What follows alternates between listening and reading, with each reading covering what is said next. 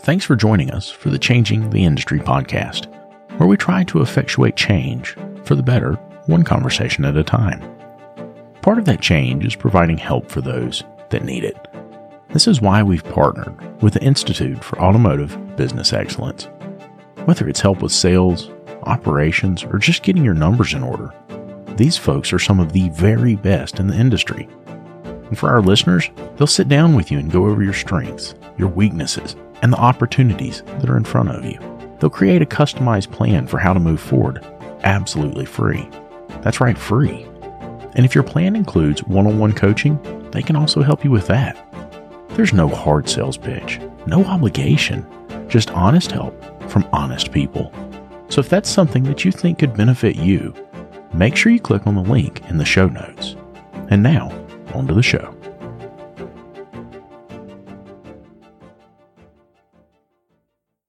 All right, I was hoping to get through the day without being threatened with physical violence.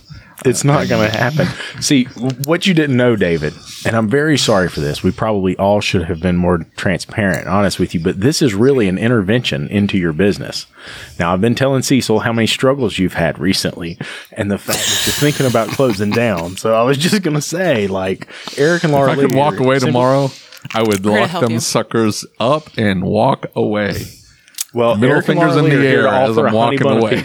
Okay, that's what's happening here. You guys sound like you want a second shop in Kansas. Let me tell you. Yeah, Kansas. I don't think Kansas is the place for me. Why? What's so great about Ohio? There's Nothing. I've been to Ohio, about okay? Ohio. It's like Kansas. We are far closer to the mountains. And if you've ever been to the Rockies, they are gorgeous. Well, gorgeous. Okay, then. See, within a half a day's drive, you are knee deep in Rocky Mountain beauty. In 3 hours drive, I can be in Appalachians. That's not the same. Appalachians. Oh my God. No. I love it. That's not the It's same. the Appalachians. It's the Whatever. Appalachian Mountains. I swear, not Appalachians. Fine. Oh, The no. Appalachians Mountains. They're gonna, I hate to tell y'all, but if anybody ever hears this, they're gonna hang me up here. I'm telling you. It's terrible. I'm terrible. I'm going to go ahead and All say right. it's not the same. It's not the same. It's different, for sure. I agree. Yeah. Okay. Lauralee, how you doing? I'm real good. Lucas, how you doing? I'm good. Eric, how you doing? I'm doing all right. Better than I was. I heard. Cecil, how you doing, buddy?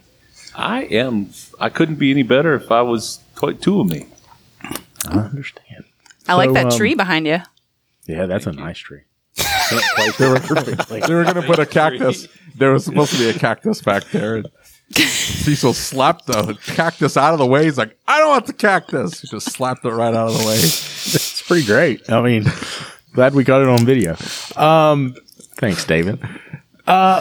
So we're here today, and this is an interesting story because Lauralee, you and Eric wanted to come here and share a pretty emotional story, a pretty deep story.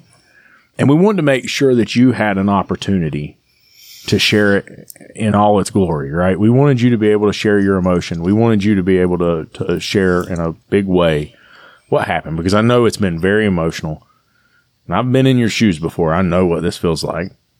And we also asked Cecil to be here because Cecil kind of guided y'all through it and was at that 30,000 foot level. And sometimes when we're going through something like this, we have one perspective. And I think it's important to have Cecil's perspective here. And that's because I'm sure he saw things differently than y'all did. And I think that maybe the fact that he saw those things differently is part of what helped get this turned around. And I mean, this was a pretty miraculous turnaround. And so, Lauralee, why don't you tell us the story? Well, we can go back as far as you'd like. It's a tedious story, so I'll just kind of wrap it up quickly. We wanted to be absentee owners. And in order to do that, we overlooked some things that were going on.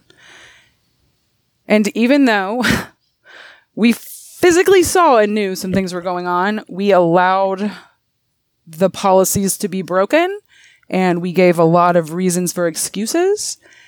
And at the end of the day, that cost us an enormous amount of money. It cost us our team. Looking back now, I feel like it probably cost us a lot of other team members, and I probably was placing blame in the wrong place.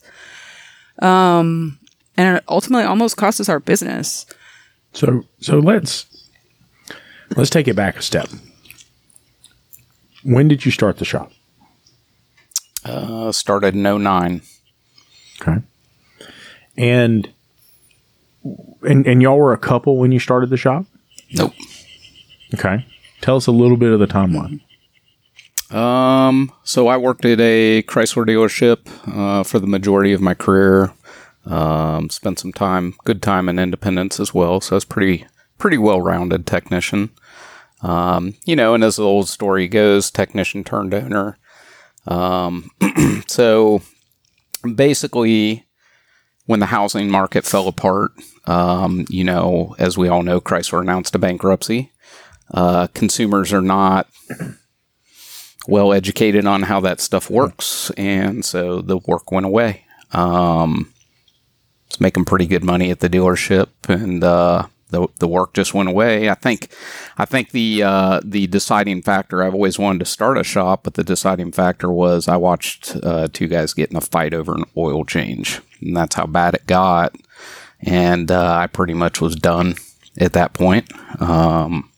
So I started putting some stuff together to get the shop going. I had a lot of equipment already because I was doing some side work at the house, and the age old thing that we're doing. But so in July of 2009, I jumped ship, put my 2 weeks in, and opened my doors, and pretty much was sitting at a desk wondering what the heck I'd just done, because I'd quit a job that I was at for quite some time, making good money. Well, was making good money until the market fell apart. But, and I did the traditional things that, owners, or techs-turned owners typically do. So, I go in there and all I'm thinking is, man, if I can just turn out some work, get some customers in here, we're making money.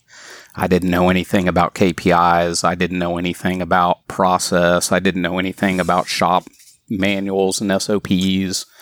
And I did that for 3 years in a 1,200 square foot building that I found. And I met Lucas and I have been telling you about Parts Tech for a while now, and how it gives you access to unlimited parts and tire vendors and direct integration with over 35 shop management systems. And now they've just launched a new referral program. All you have to do is open your Parts Tech account, go to My Shop, and click on the Rewards tab. There you'll find your referral URL, which you can share via email, text message, or on your social media. If your referral signs up for a new account and places 5 orders in the first 30 days, Parts Tech will send you a $100 gift card. That's it. Nothing else is needed. Your referrals can get you $100 just for using Parts Tech, which, by the way, is absolutely free to get started with. So if you're using Parts Tech already, start sharing that referral link. And if you haven't signed up for Parts Tech yet, what are you waiting for? Click on the link in the description or go to partstech.com/podcast. That's partstech.com/podcast. Hey, one more thing. If you find out that your shop management system doesn't integrate with Parts Tech, it's time to upgrade. David and I use what we believe to be the very best system on the market, Shopware. With unmatched features like Parts GP Optimizer and DVX, which is their digital vehicle experience, Shopware really is way more than just a shop management software. With it, you'll be able to create an immersive and interactive experience for your client, setting you apart from everyone else using run-of-the-mill software. Are you ready to upgrade?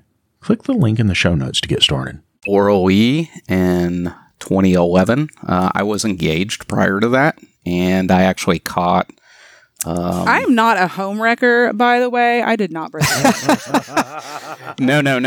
There was some time Just between. so we're clear. There's some time between those. You? Sure. We'll let him finish his story. No, there's definitely some time between, but We understand. Listen, we know that y'all are probably in the same building, and we also know she's got a reputation for abusing people. And if you're in trouble, okay? I got the door barricaded. It's blocked up over here, so we're good. We're good. Okay?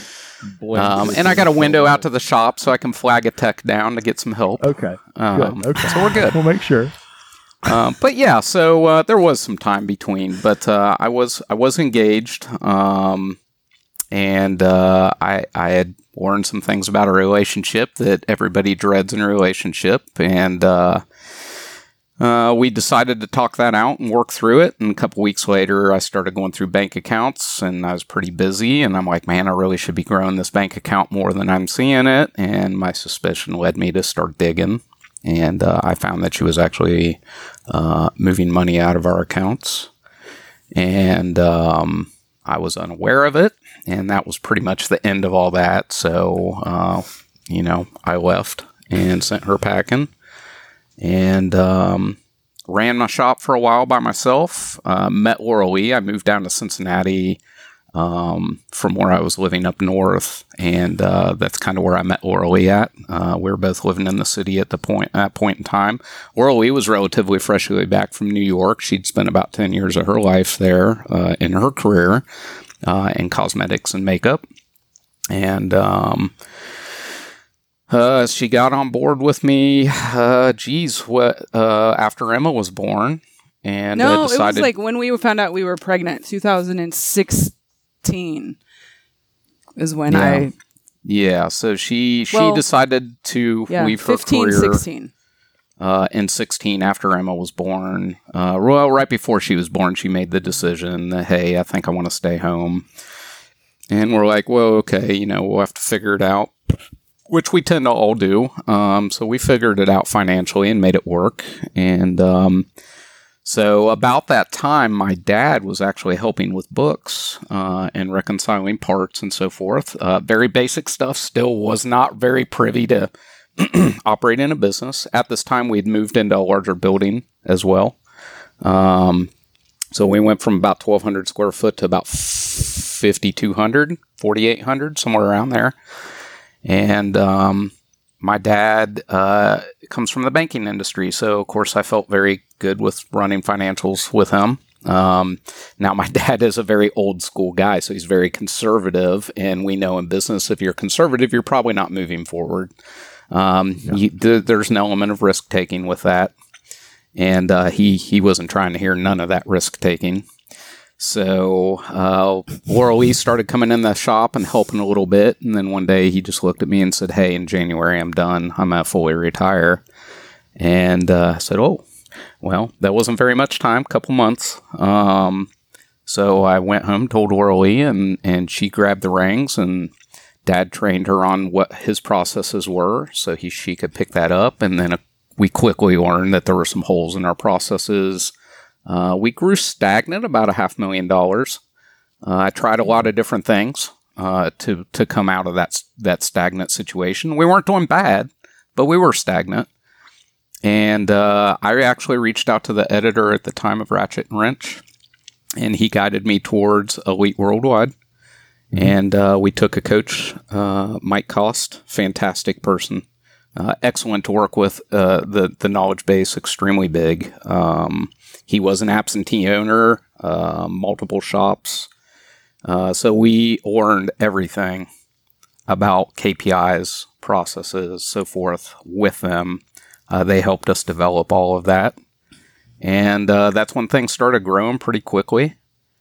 Things started moving pretty good. And then in 17, we moved to our facility that we're in right now, which is 12,000 square foot in one building, about 3,800 square foot in our satellite building. And we're on par to try to purchase this property at this point. And I would say within a couple of years, we'll probably purchase this. So that's kind of where we're at. So a couple months back, And I don't mean to get you in trouble with Lauralee over here, but a couple months I ain't back, worried about her. You reached out, and we had a pretty emotional conversation. Pretty tough conversation. It was. Tell me what was going through your head, because we've been friends for a while now, and I could feel the sheer panic. Like, I could literally feel you in a panic of I don't know what to do here. Tell me how you were feeling. Yeah, so we had a really good staff at our other building. We moved, I quickly learned in business that we're never going to retain staff forever. That's always a misnomer to new business owners, I believe, especially in shops, is that we get this great team and we're just going to keep them forever. I personally did not have enough hindsight to say, hey, these people may leave. Yeah. And of course, we're developing a business which has its pain points as well. And so we moved over to the new building with that and brought those guys over. And then we had a big shift in employees. And with those pain points, we have employees that don't want to buy in on the process or our ideologies or any of those things. So, that's tough to swallow too, and frustrating to try to get somebody to buy in. Yeah. And some people aren't ever going to buy in to your process. They just are not they're not your people. They're not the same thinkers as you. So we had decent amount of turnover, especially when we got into the big building. We're in the big building. We got big overhead. We got to push. And we maybe have pushed in the wrong direction or pushed the wrong way on people. I'm a guy that will take fault when things go wrong in a shop. I'm 100% responsible for the things that go wrong in our shop. There's nobody else but me to blame. So we had big turnover, which discouraged me. And I started to get pretty burned out. When we opened the shop, we were short-staffed. We have a large facility, and I essentially worked myself to death. And when I get stressed out, I want to work more.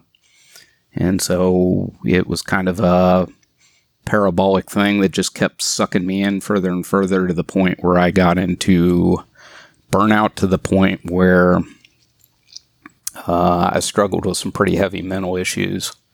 And then all of these items started coming to a head with our service riders and car count, and we would come up with processes and say, hey, these are things, and they would just blatantly say, well, I'm not doing that. I don't believe that, this and that. And, so it just wasn't really going the way that we wanted to push people. And our car count declined and continued to decline. Drastically. And at this point now, I've been hit in the head so many times with so many different things from so many different avenues that I just kind of gave up. I really didn't want the shop anymore. We both seriously talked about auctioning the shop off, not even selling. We did eventually have a shop company reach out to us that was acquiring shops. They're specifically right now acquiring shops in the Midwest. I had a great conversation with the man. I know how to evaluate a business. I knew where we were going to land, which was pretty much exactly where he landed with his evaluation. And I wasn't happy with that number. Too much work, too much time spent, too many sleepless nights, too much stress. I feel like I should be compensated more for it, as we all do in business. So my thought was we need to pump up our cash flow. I need to pump up the cash flow and get that going so we can value the business better. And at this point, I still wanted to let go of the business. But, pumping up cash flow from a near-dead business is extremely difficult. Yeah, and I remember that conversation because it was emotional for me, right? Because I remember being there. I remember being in that spot. And then I realized how much you had on your shoulders, financially speaking, right? Yeah. And man, my heart poured out in that. Like, I don't know if you know this or not, but dude, that was heavy for me because I realized just how big of a situation it was. Do you feel comfortable sharing where you were right then? I mean, you were pretty close to the brink of a couple different scenarios, right? We were. Sure. Yeah, I obviously struggled with the notion of actually keeping the business. I did get to a point where I didn't care what happened to the business anymore. I didn't care if it just fell apart and people came after us. I mean, the biggest saving grace for us is we don't have huge amounts of debt compared to most businesses, especially for the size of our company. Right. But mentally, it took me down a very, very dark path. You know, I contemplated some things that I would rather not talk about. Of course. But you know, there was basically my brain was in survival mode of how do I get out of this situation? How do I remove this stress? Yeah, we went from running like, you know, a $25,000 week. And I think the week that it broke for us, the week that we said, everybody's gone, like we're gutting it tomorrow when we go in, we closed with $4,000 one week. $4,325. And I saw that closing number and Eric came home and I said, Monday, everyone's gone Monday. That was the only way I was staying on board. I was already looking for jobs and interviewing other places. I was done.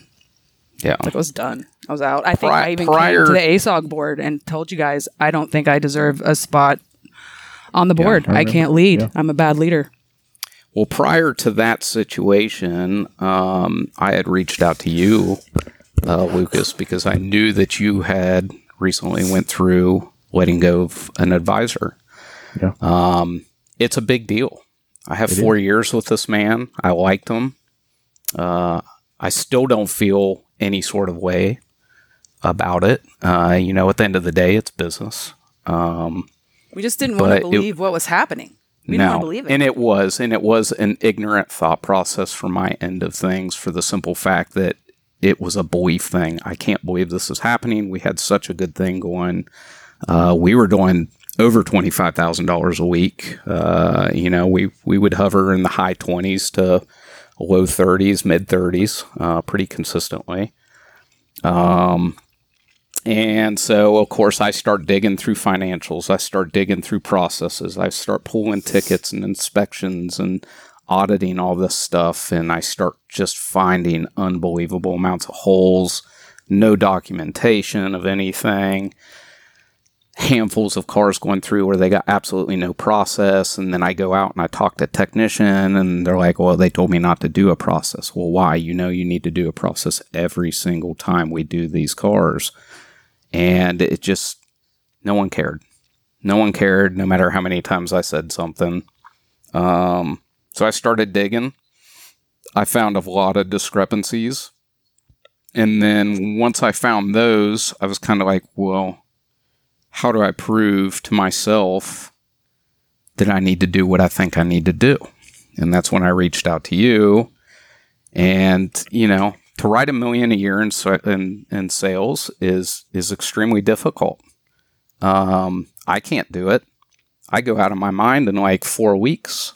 I'm not a great service advisor, as most prior technicians aren't. I'm good with people. I can diffuse situations extremely well. I can talk to people well. I just don't like the sales part of it. I don't like telling people that, hey, you need $5,200 worth of work on this poor car, you know? And they're like, you know, I'm not that guy. But, so, you know, once we started doing that and I saw this evidence of just the sheer lack of care, documentation, care, processes, following anything, any sort of thing, I actually started calling some of my good clients out of the blue, some good clients that I have interpersonal relationships with that I hadn't seen for some time. And I just asked them, I was like, man, I know this is a weird phone call. I said, I'm trying to figure out some things in my business here. We got some things going on. Tell me a little bit about our service advisor and tell me a little bit about your experience in the process of the intake and the, you know, the receiving of your vehicle. And a lot of people gave me good things to say. That I heard good things. And not all of it was bad. And I know that our advisor had very good rapport with people. I mean, we had a situation where somebody tried to bash us on a local community forum. They were completely out of line and incorrect in the situation, and the community actually stepped up and praised our service advisor. So I know he's doing a great job of rapport. Something happened, though, at one point in time. Until he wasn't. Yeah. Yeah, something happened. I don't know what it is. It's not my place to ask. I can tell you that it was enough to be concerned for him. Depression, maybe feeling. Hold on. Time out. So you're finding these holes, and you go to the service advisor and say, hey, this car that just got checked out didn't have a DVI on it. 300% rule wasn't followed. What's going on? And his answer was... Oh, well, there's a different excuse for every single thing. So many. Yeah. I mean, how much time you got for excuses? But that was my fault as an owner, is accepting that instead of putting my foot down and saying, this is our process. This is the reason we follow this process. And this is why this process is important for our business. And because we don't want to do a disservice to our clients. We gave a long leadway. And a very tiny rope is what we should have gave him, but we gave him a long rope. And essentially, we hung ourselves with that rope. But by the time you got to the end of that rope, I mean, Lauralee, you were upset. I don't think I've ever seen you that mad about anybody would be upset. Well, she had already checked out. Yeah, she had already checked out. I was the only one that was still grinding myself to pieces on it. She was trying to help, but she was also checked. Now, coupled with this situation, we had made some bad choices in hiring. We had an excellent technician that got chased off, went to a competitor up the road. I lost him in this couple weeks' time. I had 2 technicians that might have had 10% efficiency. I mean, it was insane. And, this happened because I allowed it to happen because I didn't care anymore. So coupled with technicians that didn't want to move work and wanted to sit in a bathroom all day or sit in a chair or do something stupid, and then the lack of care up front. I want to put on the record, though, that I don't think the lack of care was intentional.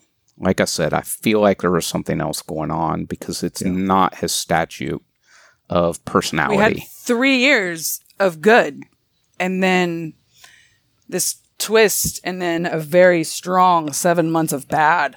Yeah. So and it could have. We kept thinking it would turn around, and I think that's why we hung out so long, is we kept thinking, oh, this is going to turn around. This will turn around.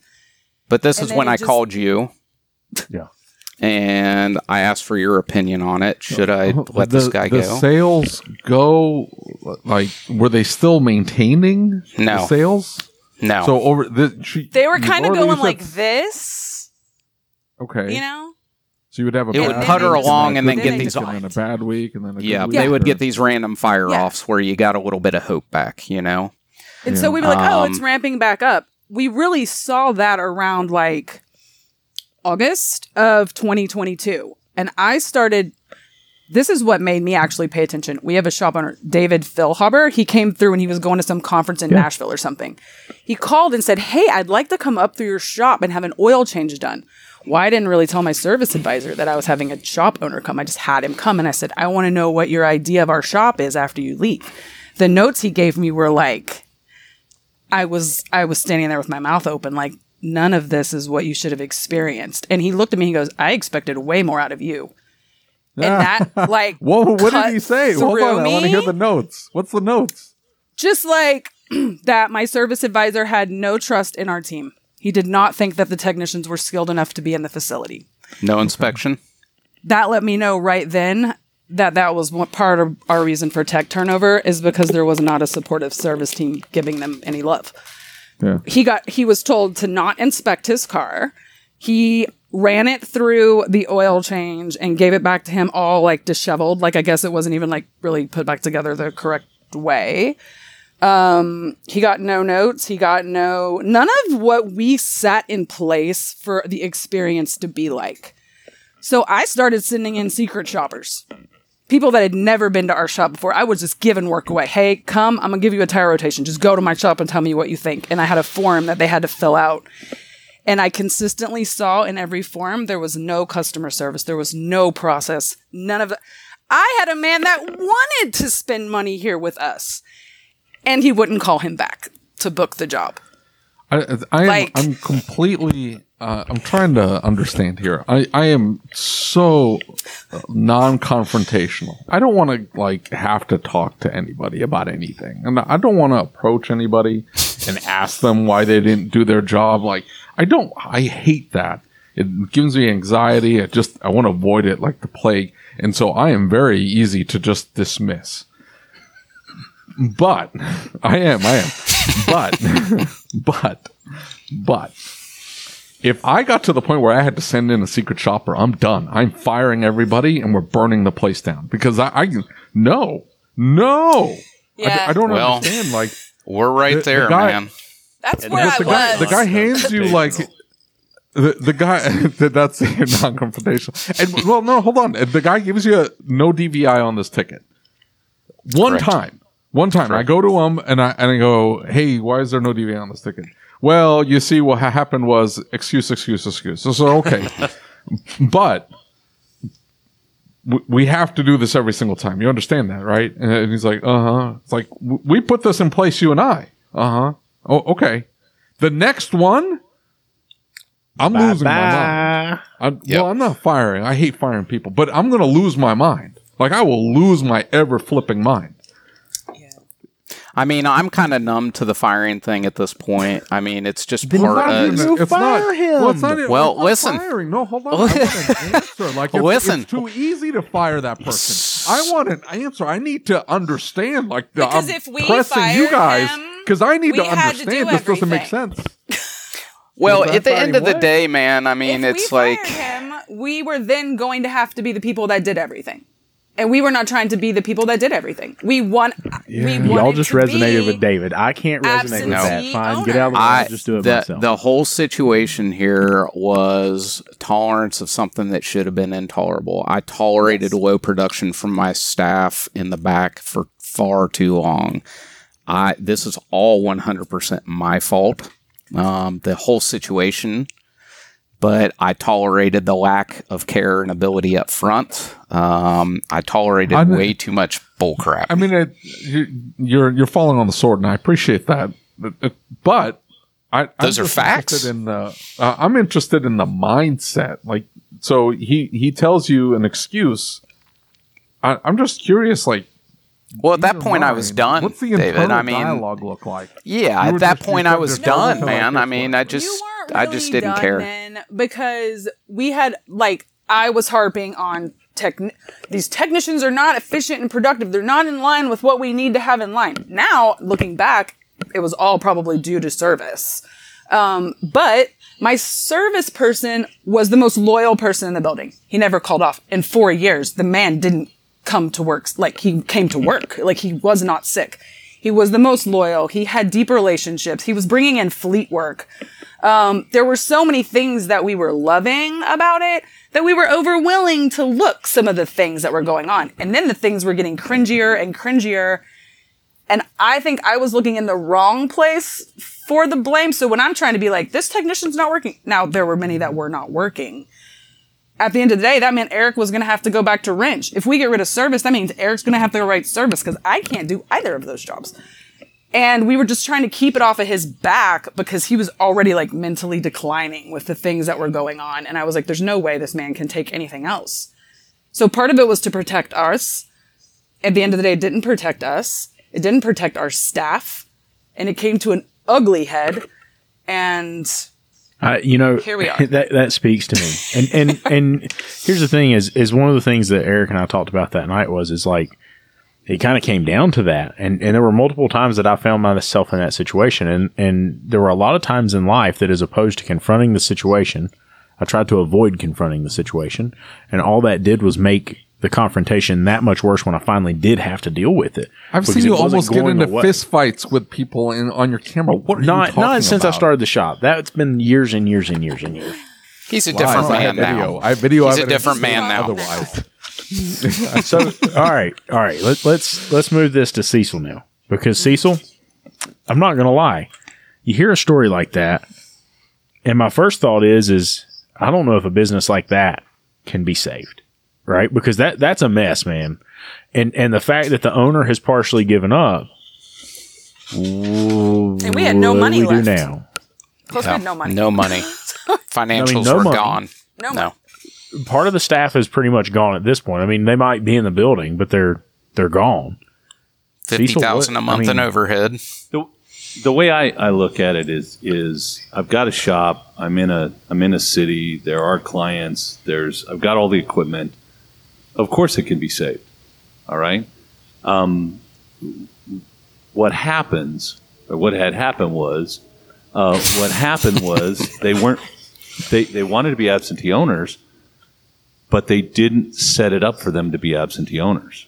Meaning, there are certain things that you need to pay attention to, whether you're an absentee owner or not, or someone else needs to pay attention to in your business. And, what are the inspections? One of the first things we often do when we walk into a business that is not doing well is we do a work order quality control. I look at the work order. How old are the cars? What are we finding? What are we selling? Before we blame the techs, we often interview techs and service team and try to figure out, is there any trust here? Are there trust issues, etc. If you had backed that up, and maybe 2 years prior, when you were paying attention, you were looking at your opportunity, and you watched your opportunity fall, then you could say to yourself, "Oh, I better go look at work orders. Why is there not enough opportunity here?" So, car comes in, it's got 100,000 miles on it. It's a Chrysler. What do I expect? Well, I expect it to have $3,000 or $4,000 worth of crap needs to be done. That's what I expect. And instead, what I see is an inspection sheet that's either not filled out or it's all green. Pencil Well, to me, that's like, red flag. All of a sudden, the check engine light's on, right? Check engine light's on. Is there really a problem here? Well, it's not, the machine's still running, right? And it's still running okay. But that flag right there should have told me you've got an issue, right? We're not inspecting cars. Well, why aren't we inspecting cars? No management. Nobody's making it happen, right? So you look at this and you say, okay, wow, here's a shop that, I don't know, a year ago was doing $25,000 a week approximately, and now it's doing $4,000. Well, of course the owners are in a panic. And how do we fix that? So the first conversation I think was, well, we need more car count. Oh, wait a minute. Are we doing inspections? Are we? There he goes. Am I there? Yeah, you're there. Go. Yeah. I'm sorry. I'm a little bit of trouble in my probably in my internet. So, are we doing inspections? Are we? I don't want to just add car count. I want to make sure that we're doing inspections properly, and I want to make sure that everything is working the way that it's supposed to. Are you guys? Am I still here? Because Yeah. Yeah. yeah, We're okay, listening. and you can hear me well. All right. Yes. And so, but you have to, you have to stand back from your business. You have to look at that 30,000 foot view. And I think the second thing, you talk to the owners and you try to figure out what's going on. Are they really completely checked out? Is there, can we get them back invested in their company? And then the next thing was send me some phone calls. I want to hear what's going on. And I think when they sent me phone calls that I could listen to, it actually for them was like a huge wake-up call. Yeah. I remember it was a Friday. I sat down to listen to the phone calls, and I'm talking to him on Saturday going, you got to fire this guy. He's got to go Monday morning first thing. You cannot have this guy in front of anybody. What was it in the phone call, Cecil? What did you hear that made you say that? Oh my! I can't even. I've listened to tens of thousands of service advisor phone calls. The first phone call I got was actually someone from an association looking for Lauralee because she was going to speak. Oh my God! I forgot about that. Yeah, and the service advisor, the guy that was there, was like, "Well, she's never around here anymore," and you're like, "Okay." And the woman was like, "Well, hey, I'm from this association. I understand if this is the, what do you call it, the gatekeeper, right? Hey, well, we don't just push through calls through to her all the time." But he wasn't. That isn't what it was. He was like, "Oh no, she's been pushed out of the business." That was the exact words he used. Holy it was like, cow! Oh Seriously? my God! Right? Yes. Oh my God! We got a problem. And then you Her name's on the listen. building. What is he talking How about? damaging is that in a Pushed professional out. career? How damaging is that? We were supposed Yeah, I to mean- speak on a panel like 3 weeks later, and she thought I was gone. Yeah, she thought you were. I don't know. Maybe you passed away or something. The way it was being talked about, it wasn't even that. I was like, well, I got rid of her because she was terrible. And even the way he spoke, his attitude, everything was like, this is an inconvenience. I don't want to talk to this person. And he was just not. He was not helpful. And that was the gist of every phone call I listened to. This is a person who somewhere along the way got ruined for whatever reason. Maybe once he took over kind of managing and they decided to be absentee owners, the pressure got to him and he didn't talk to him and he didn't, but he felt like, I deserve better than this or whatever. And it just went downhill from them. So, Cecil, let me ask you this. Because I have been in that state of panic before. Mm-hmm. And sometimes getting through to somebody that's in that state of panic is not as simple as saying, oh, don't worry, this can be fixed. It's not that big of a deal. Let's just do this, right? I have a feeling that Erich wasn't as easy to get through to as simply calling and saying, do this. Tell me. I don't think either one. I mean, it's, okay, we got 3-month window here. We need to get this fixed. Are you guys willing to do what it takes? There's kind of sometimes there's a hard conversation as a coach that you have to have. Like, do you really, I don't think that most business owners, especially techs that became shop owners, I think they're just like, oh, I'll just go to work for somebody. I don't think they realize what they're really saying. I'm going to give up this dream that I've had, that I've worked for 10 years, because somebody else is literally ruining it for me. Rather than go fire that person, grab the bull by the horns, get the processes back in place, make sure we're checking out cars. I think, when we recognize it's probably 2 or 3 weeks in, and it was like, okay, holy smokes, I know exactly what the problem is. Okay, now we know what the problem is. What's the solution? And so we got to terminate this guy. I think I said, do you know anybody that can answer the phone with a smile, like, hey, thank you for calling. We're glad to have you. Anybody that you could hire just to even answer the phone and book an appointment. And they were like, yeah, we got this gal that we know really well. We could get her in here. And, dang it. I think Erich went to work on Monday. I'm pretty sure he wasn't happy to go to work and terminate somebody, but he terminated the guy. And, at the end of the week, we had a great week. It was like, oh. I had just terminated my entire shop as well, including my lead technician that left. So by Monday, I had a new hire in the back. He had been there for 2 weeks, 27, younger guy, not totally green, but green enough. And I remember I had let go of the other guys the prior week, and then that's when Cecil and I had the conversation on Friday. He basically said, well, I think you got your answer. You know what you need to do. And I said, yeah. And that's when it came, and I said, we got to let it go. So it was funny. It's not funny, but it is. So we let him go, and he took it with a bit of grace. I will say that. He wanted to know why, but it's not something that I was willing to talk about. I just said it was performance and financial, and that was it. And he went on about his way. So I went out back, and of course that was 1,000,000 pounds let off my shoulders as well, as we all know when that happens. For sure. And I went out back, and my one last remaining technician that had been with me for only 2 weeks, he's like, "Where is everybody?" And I said, "Well, man," I said, everybody. "I let him go." And he goes, "You what?" And his eyes were so big, and I said, "Hey, man, why don't you come on in my office here?" And so I had realized he probably thought he was being let go. he probably did. I said, "Hey, man, let's go talk about it real quick." And he obliged and came along. And so he sat down, and I said, "Listen, man, here's where we're at." I said, "You've been here for 2 weeks. You've seen the nonsense going on with the lazy technicians and the things that weren't happening, the low production. We had billed the week prior $4,325, I think it was, for the entire week, where we were normally billing 25 plus. And I sat him down. I said, "Man, here's the deal." I said, "We're going to start over." I said, "I've let go of everybody. You're the only man standing. Me and you are going to learn to estimate. We're going to learn to use this tech metric real well." And that's what I did. I taught him to estimate. I went out in the shop.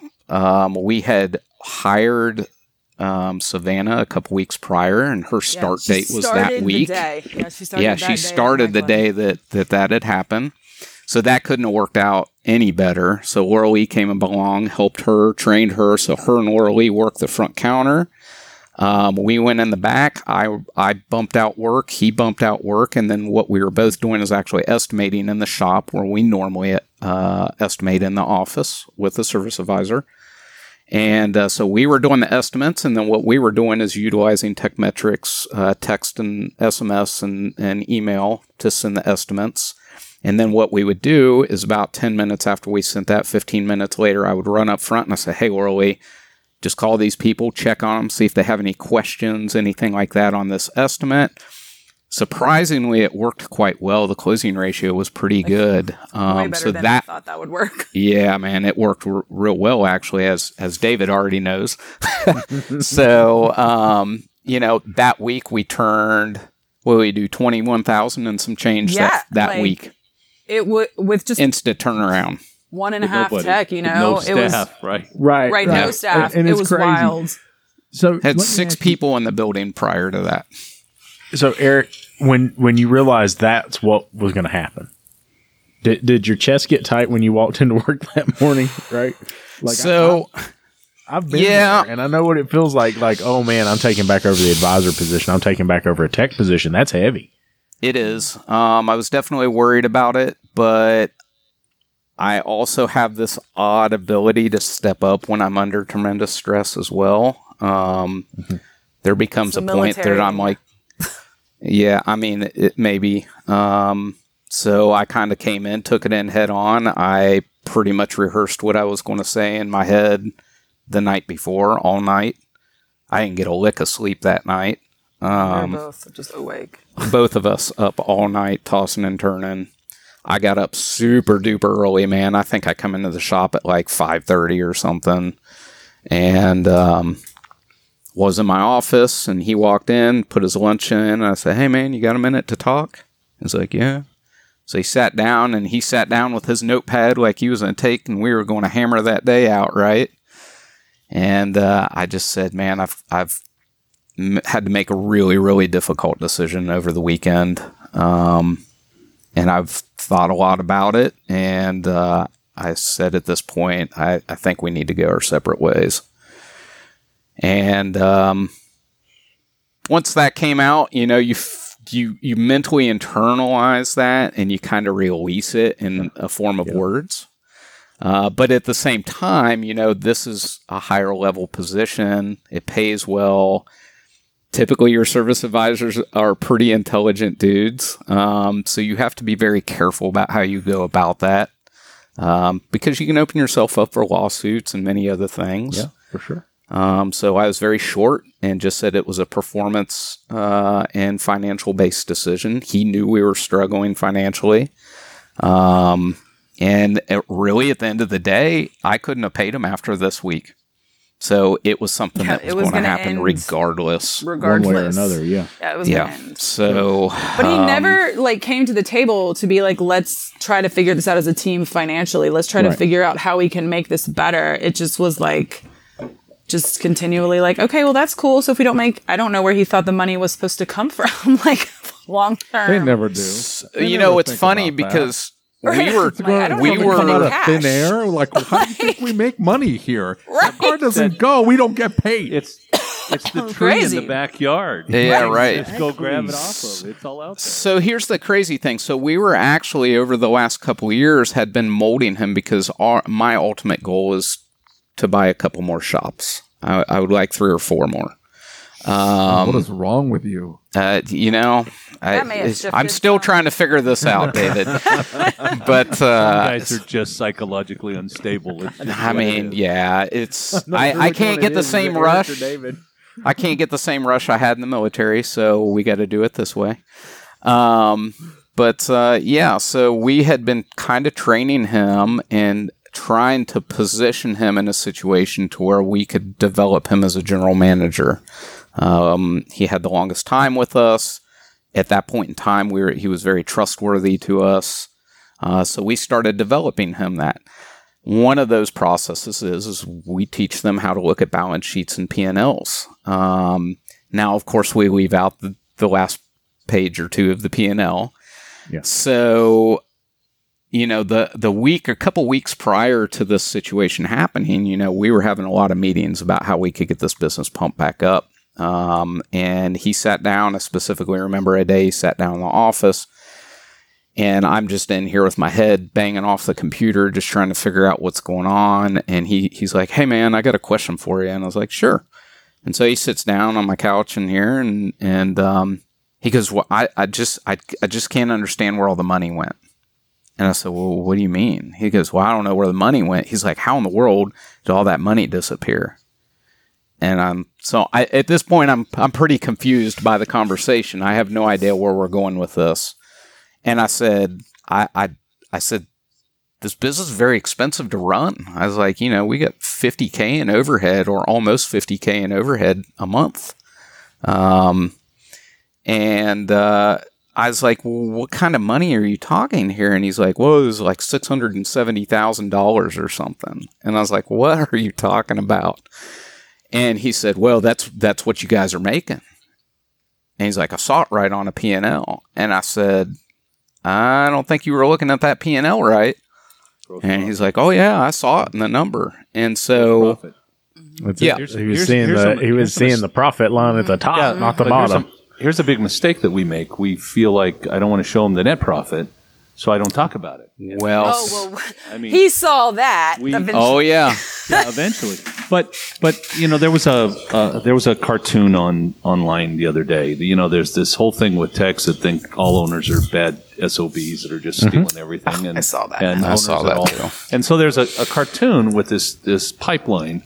And there's a starving little tech down there with a drip coming out of the pipeline, and he's getting this little drip. And at the end, there's this huge thing coming out, and there's this big fat owner out there just slurping up all this gravy coming out of this pipeline.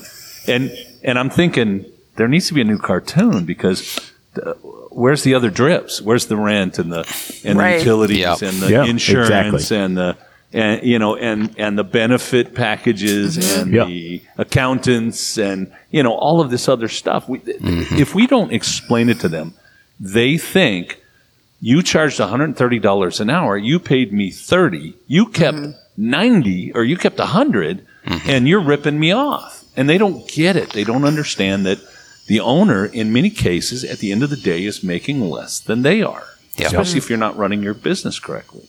Here's the which we definitely were making less. Well, but here's the sad thing about this: it didn't have to happen. Right? Okay, it didn't. It was like Erich said. It's my fault. It's poor management, and so I know the KPIs I need to look at. Okay, so 300% rule. Do 100% of the cars get inspected? Well, no, they don't. They never do. Not in any shop. If the car was here last week and it comes back for something, we probably don't inspect it. But somebody needs to be looking and saying, are 97% of the cars being inspected? And if they aren't, then there has to be consequence. There has to be something that gets done. Yeah. It makes me nuts because I'm that guy. I'm like, in some ways, Dave and I have a lot in common. So I'm like, son of a bitch, they're not doing it. What the hell, right? And And the fact is this: when employees realize that there's only one way to do the job, they will do the job that way. If you allow them to do the job a different way and to make whatever excuses there are, they will make the excuses. And I don't think they intentionally go, let's see if I can tank this business. I mean, there was no point that their guy said, I'm going to intentionally tank this business. No point. Okay. No. But there was a point where he thought, they're making $675,000 and they're telling me there's no money. And I'm upset because I should get paid more and I should do this. And all of a sudden his attitude shifted, right? And what I needed to do was catch that before it happened, right? Yeah. I needed to, when the vehicles weren't being inspected the first time, I needed to notice this, and I needed to say something. And the second time, I needed to say something much louder. And by the third time, I needed to lose my crap, right? I mean, I needed to lose it and say, if you work here, this is how you do it. If not, I'm happy to let you go for no performance. And by the way, if you have your employee handbook written out where there are performance criteria in there, that is insubordinate. For no performance, you can terminate without any kind of consequence. Okay, and I don't care what state you're in. Now, in some states, you'll probably end up paying unemployment because, like it or not, they don't care what the reason is. Right. But you can terminate for lack of performance. It's called gross insubordination. When your manager, your owner says, this is what I need you to do, and it's not illegal or immoral, right? Then you have to do it. That's, and if you don't, that's called gross insubordination. And if we had paid attention earlier, right? If we'd caught this 2 years ago when it started going downhill and said, okay, I got to get back in, I got to get interested, I got to pay attention. And I was looking at my KPIs, I was looking at the inspections, I was looking at what the opportunity was, what the sell rate was, et cetera, and I was watching that come down. That's when the hair on the back of my neck starts standing up, and I'm like, oh my gosh, I got to get in there and pay attention, because if not, somewhere down the road, I'm out of business, and I don't want that to happen. Well, and that's why I say it was 100% on me. We had SOPs, we had employee handbooks, we have all of these processes in place. We train for multiple weeks with this stuff typically. And at the end of the day, I tolerated instead of terminated. I tolerated low-performing technicians for way too long, which put us in a financial situation. And then we turn around and have a situation up front where we're not selling, and it's kind of the perfect storm of how fast you want to lose your money. Now I did that P&L situation really ground on me hard, because I went home and I'm telling Lauralee about it, and then I wake up the next day and I'm going, this dude's in a straight laid down thinking we're making close to $700,000 a year. Right. And I mean, I think most people probably would. And at that point I went in, I pulled the P&Ls and I said, let's have a conversation. And I actually showed him the rest of the P&L, and I educated him further on the end of that P&L. And he looked right up at me and he stood up and he said, you're freaking crazy. He's like, there's no freaking way I'd do that for that kind of pay. And that's when he, I think, realized that we take on a whole bunch of BS for very little money. There's not one CEO in the country that runs a major corporation that would deal with the crap we deal with for that kind of pay. Just would never happen. 100%.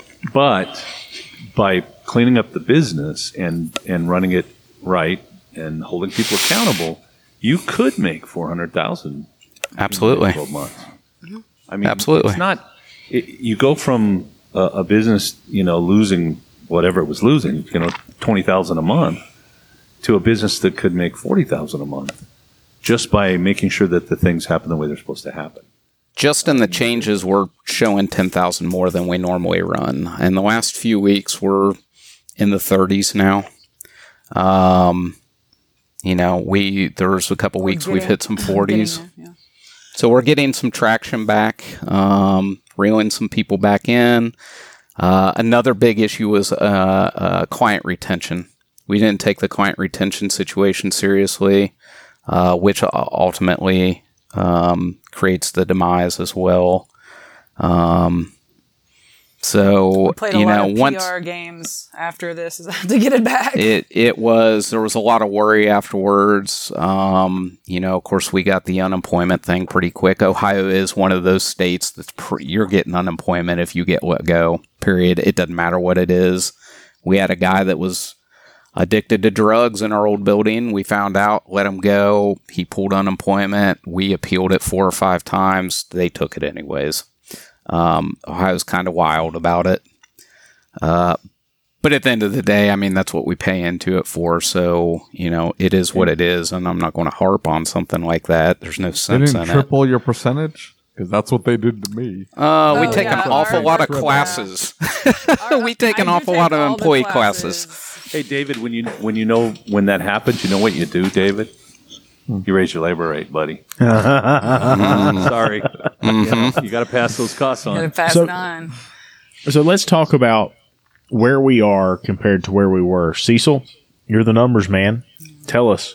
I don't want to tell you how much money they made last month because they might be mad at me for telling you that very large amount. When your business is running well, when you are paying attention and you're looking at the KPIs and you understand what they're telling you, and you're able to manage that well, we went, okay, we have this problem, we have to solve it this way. We have this problem, we don't know how to solve this one. Like, what about the customer retention? What about all the people he's chased away? What do we do? So we said, let's do these 5 things. Let's call people. Let's send out a message. Let's say, hey, there's been a change here, etc. Let's do this PR campaign to get these people back to us. And so you put solutions in places where you can. You put solutions in places even sometimes where you don't know what the real solution is. You're like, okay, I'm going to try this. And if this doesn't work, then I'm going to try something else, and then I'm going to try something else. And you keep making adjustments with your business. And I don't think you have to be there all the time. I have a lot of clients we work with who aren't. They spend a couple days in their business a week, and they do fantastically. But you have to be on the ball. I don't think you can be an absentee owner either, where you're not there. I think you have to pay attention to certain things. Yeah. And whoever you're going to have in that position, you have to have the finger on the pulse all the time of that person, because that's the person that's now kind of controlling your fate. Yeah. And so you got to be watching the numbers with them. You got to be talking about management, and I think you got to develop a relationship with that person that's a real good give and take with that, that guy that's going to be your second, or that gal that's going to be your second in command, because they have to come to you when they're worried about something. Or, hey, I don't know how to get these techs to do these inspections. Okay, great. Here's how we do that, right? And so, yeah, I mean, their numbers are great right now. I think I still think we have improvements, and certainly if they want to run multiple businesses, there's more we need to do to get set up for that. I know Lauralee's like, no way in hell am I going to do this. But, again, you can have one business and say, great, I make a decent living. I get a great paycheck. I always say, if I have $1 million business, I'm probably taking $100,000 as a paycheck for running it, and then I expect $200,000 as a net profit. So that's a $300,000 company. And if you're happy with that, that's great. If you're not, either build that one, go to $2 million, or whatever the facility can do. Understand what that looks like, and how you're going to get there. And then if that's still if that isn't it, then go to the second one or the third one. But don't be broke.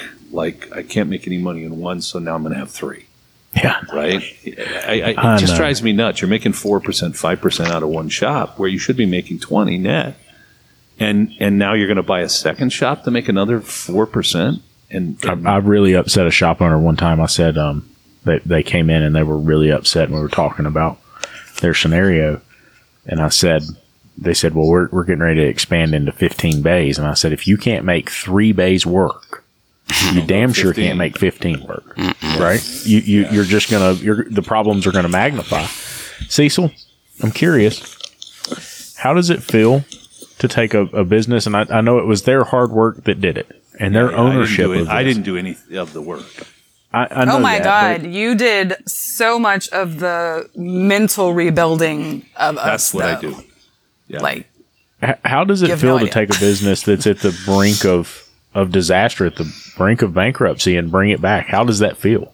Well, I can tell you it's kind of funny because I look at oh my God, we're ready to quit. We're at the brink of disaster. And I'm thinking, oh, it's not that bad. So inside, I'm like, oh, it's really not that bad. Do we have customers? Do we have Yeah. what was the worst was he terminated his best technician the week before I got involved. So he He left. I didn't terminate him. Well, and we had to rebuild, right? Right. That's the hardest part. But Yep. so Lucas, I don't do this for the money. I mean, I think some people, because I'm the guy that goes raise your labor rate and all that. Oh, Cecil's just money driven, and of course I'm teaching sales, and part of sales is it's about money, right? And running a business properly is about money. I mean, it's about, do I have enough money to feel safe, for the business to be safe, to pay my employees correctly? I mean, whatever that number is, David, that I can take care of my people and they can take care of their families. Do I have that? That's what that's about. I don't do this for that. I mean, don't get me wrong. I drive a nice truck. I wear nice clothes. I'm going to go on vacation right after this podcast. I'm going out to California to see my son. All of that is good. The reason I do this is because when that turnaround happens, I live for that. Yeah. That is the highest high that you can get, period, is when you help somebody go from, I don't know what to do, to, wow, oh my gosh, the world opens up in front of me. I have all this opportunity. Or, oh my God, I think I'm going to close this thing. And they were so down. I got to tell you, my first meeting, Eric was like, I didn't even know if I could get him off the floor. He wasn't even on the floor. He was like 20 feet in a pit, Yeah. right? And I remember that. That's what I'm saying is, and during our telephone call, I could feel the emotion. Yeah. Right. It was I could such a dark feel, time. Yeah. And so how it's distraught like- he was.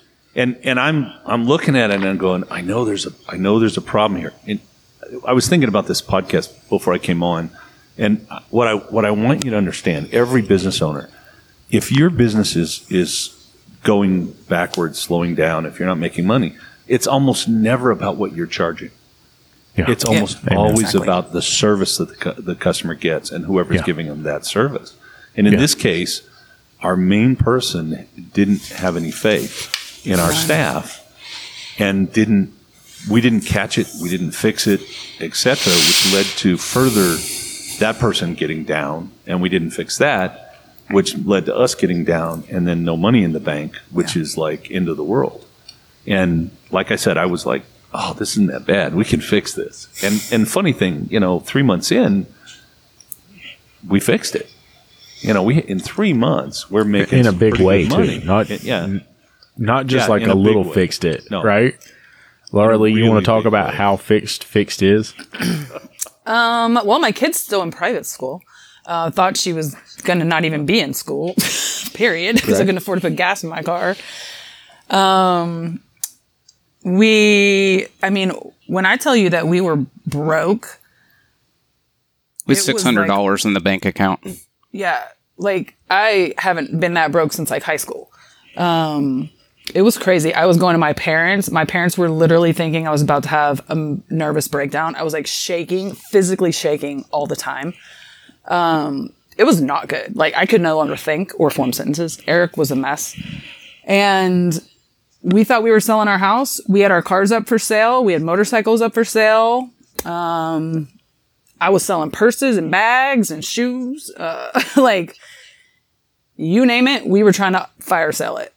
Retirement And- money we shoved into the business. Oh my Personal God. money. I took money from my parents. I went and asked them. I was like, can you float us a month?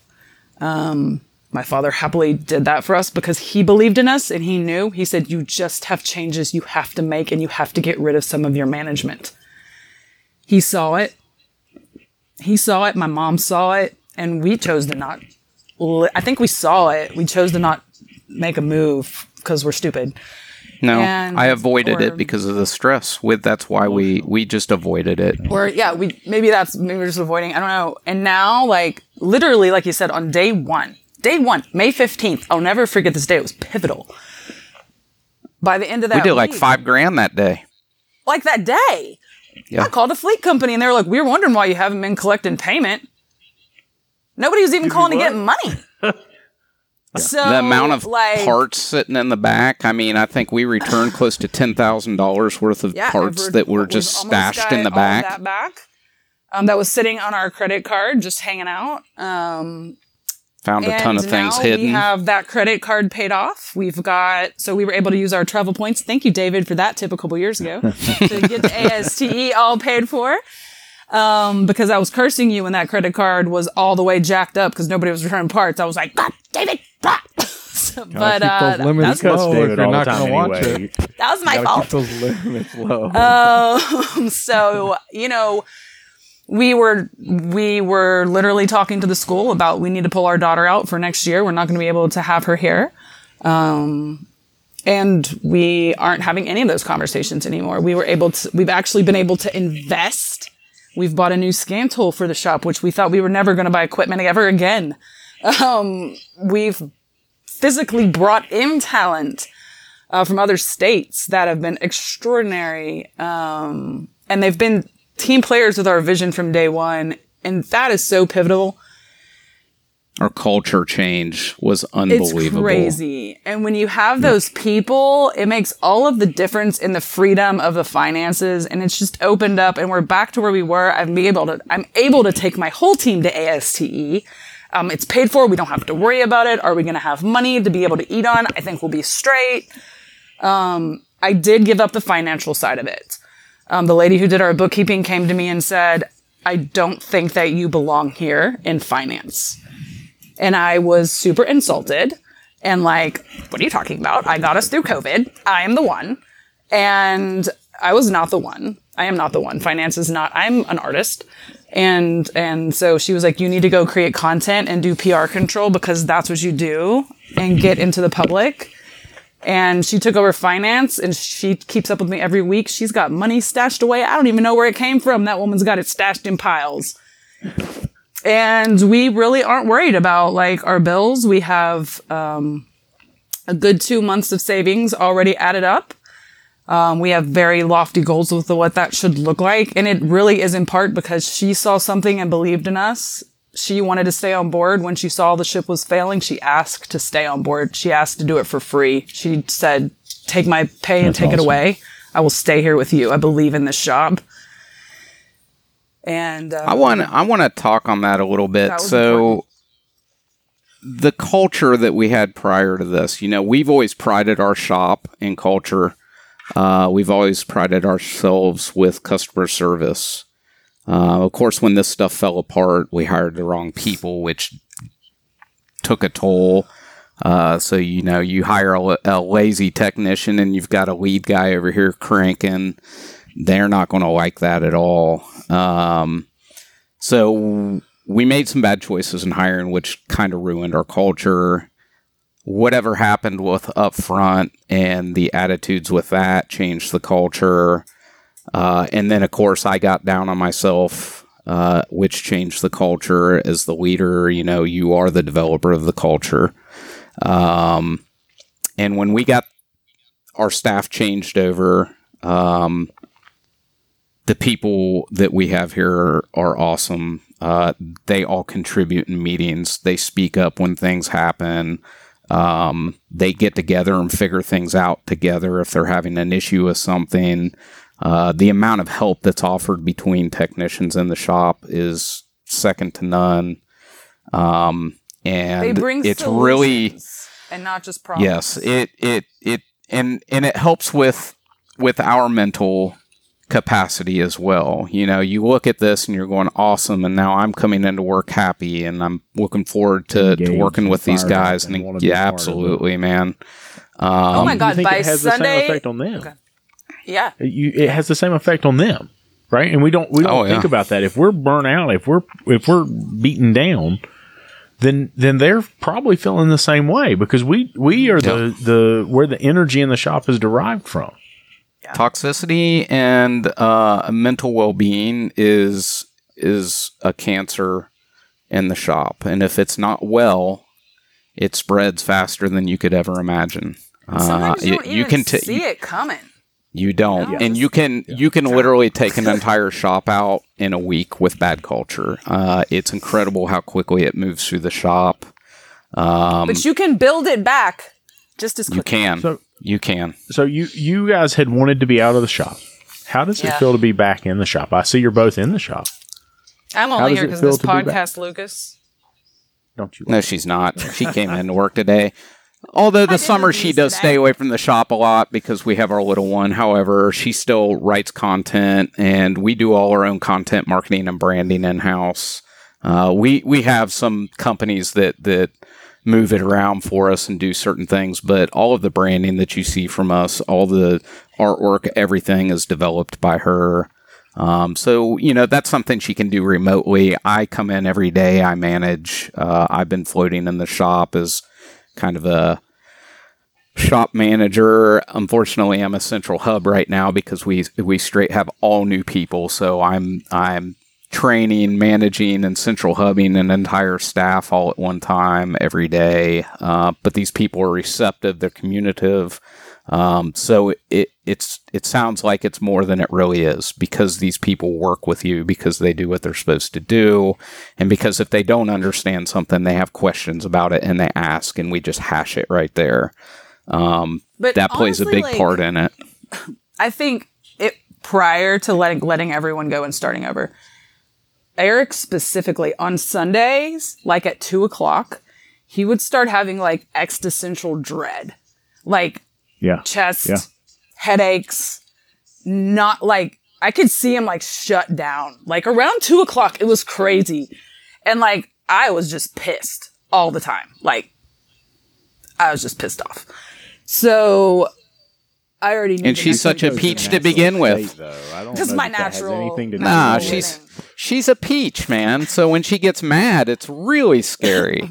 I just knew it was going to be more crap, right? Like, I'm going to put a process forward. Nobody's going to do it. I done wasted my whole time building this, and nobody's going to support it. So what's the point? That's literally where I was. And Erich was just getting sick, like physically affecting him. And now Sunday comes, we're hanging out. I don't hear nothing of that. Like, I got a headache, my chest hurts. He's eating like a normal human. He's sleeping kind of. It's better to be back in the shop. That's shop owner sleep. She said kind of. Sleeping kind of. That's just shop owner sleep, okay? That 3 a.m., am I going to be able to pay that? Did I write that? Did I do that? Call back? That's why you gotta put the earbuds in and run that ASMR. And when you wake up and you're like, did I? Nope. I'm going to play something sleepy and put me right back to sleep. Don't even think about it. I do want to say something about this whole situation, though, that I definitely want to get it out before this is all over, is in ASOG specifically, Lauralee had reached out internally and into the moderators forum asking what to do, which she never asked me. I never knew she did that. Surprise. But just putting it out on the table, man, I'm more humbled than words can bring because of the key people that stepped up for us and helped us. There were a handful of key people, including Cecil, that helped us free of charge until we could get ourselves back. That's amazing. I don't know why they did it. I mean, they told me why they did it, and that's because they see something in our shop. In specifics of, we are very adamant about trying to change the industry as well as a lot of the people in ASOG and changing the industry. And, before I knew any of you guys years ago or any of this stuff, I literally left the dealership in 2009 to change the industry because I was so tired of it. I was so tired of the toxicity in the shop. And I'm not going to sit here and say, if somebody that knows me hears this, I was toxic when I was younger, for sure. I look back and I go, oh my God, how did anybody ever work with me? Not knowledge with age, I guess. We mature and age and know that we're doing things we shouldn't be doing. But the amount of people, including you, Lucas, that took my phone call, and it was unbelievable how people poured out their care and saw something that I basically said, well, we're just a jacked up shop that doesn't even need to be in business anymore. I mean, we're just doing the wrong things. We're doing wrong by people, and the reality was we're just in a really bad spot because I didn't want to fully manage my shop, and I thought that we had things rolling, and I backed off at the wrong time. And, these people stepped up and helped us, and we definitely would not be standing here talking or in business if it wasn't for those people. Well, you can't be scared to ask for help. Part of the family. Yeah, I can a see lot of that. great It's embarrassing. people. It is. It was so embarrassing. I was mortified to reach out. Yeah. I can't tell you how many times I wrote that text and deleted the text and wrote the text and deleted it before I remember pressed it. send. It was the most humbling moment to be like, I need help. For sure. Lauralee, I promised you I'd give you an opportunity to say what you really thought. Unabridged, however you want to say it. What would you say to that service advisor if you had his attention? What would your message to him be?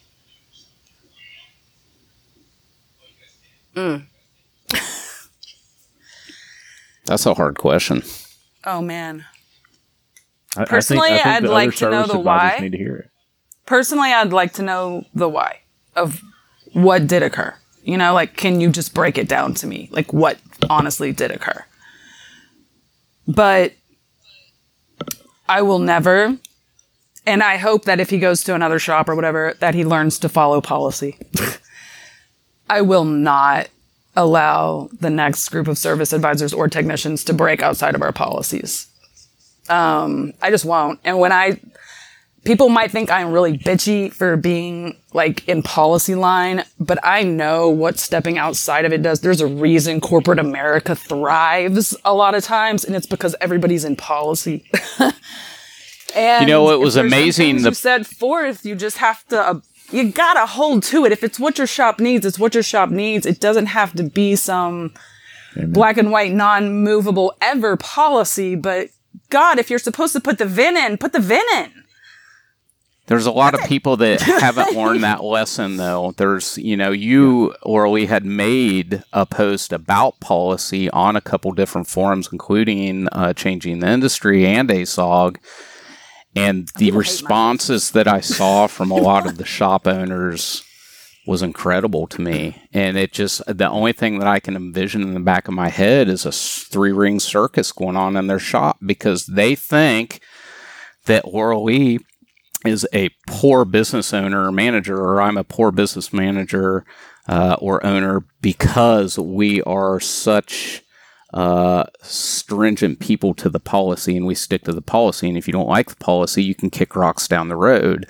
And, it protects the employee. It protects the business. It makes things run smoothly. It everything, man. And so these people that are naysaying her, saying she's the problem with the industry or she's the problem with the technician issues and all of these things is madness to me. And it goes to show that we still have a lot of work to do. We do. And it goes to show how many shop owners, even the shop owners that are involved in our conversations on ASOG and so forth, and I don't post a lot there, I just watch, but they just don't know. And they really need to take it seriously because if you do get in this situation, I can tell you right now that the shop that came back of ours is 1 in a million situation. I don't think that very many people would have come back from this.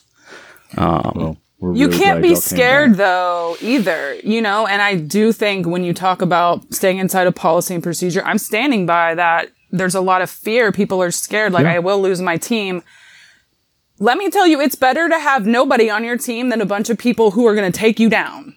Right. Yeah. But that's the risk you take in business. To stand in this empty shop with my one technician and my one new girl and make a flourishing week than to spend one more moment entrapped with 5 people who are doing nothing. Yeah. Yep. You cannot be afraid to hold to your guns.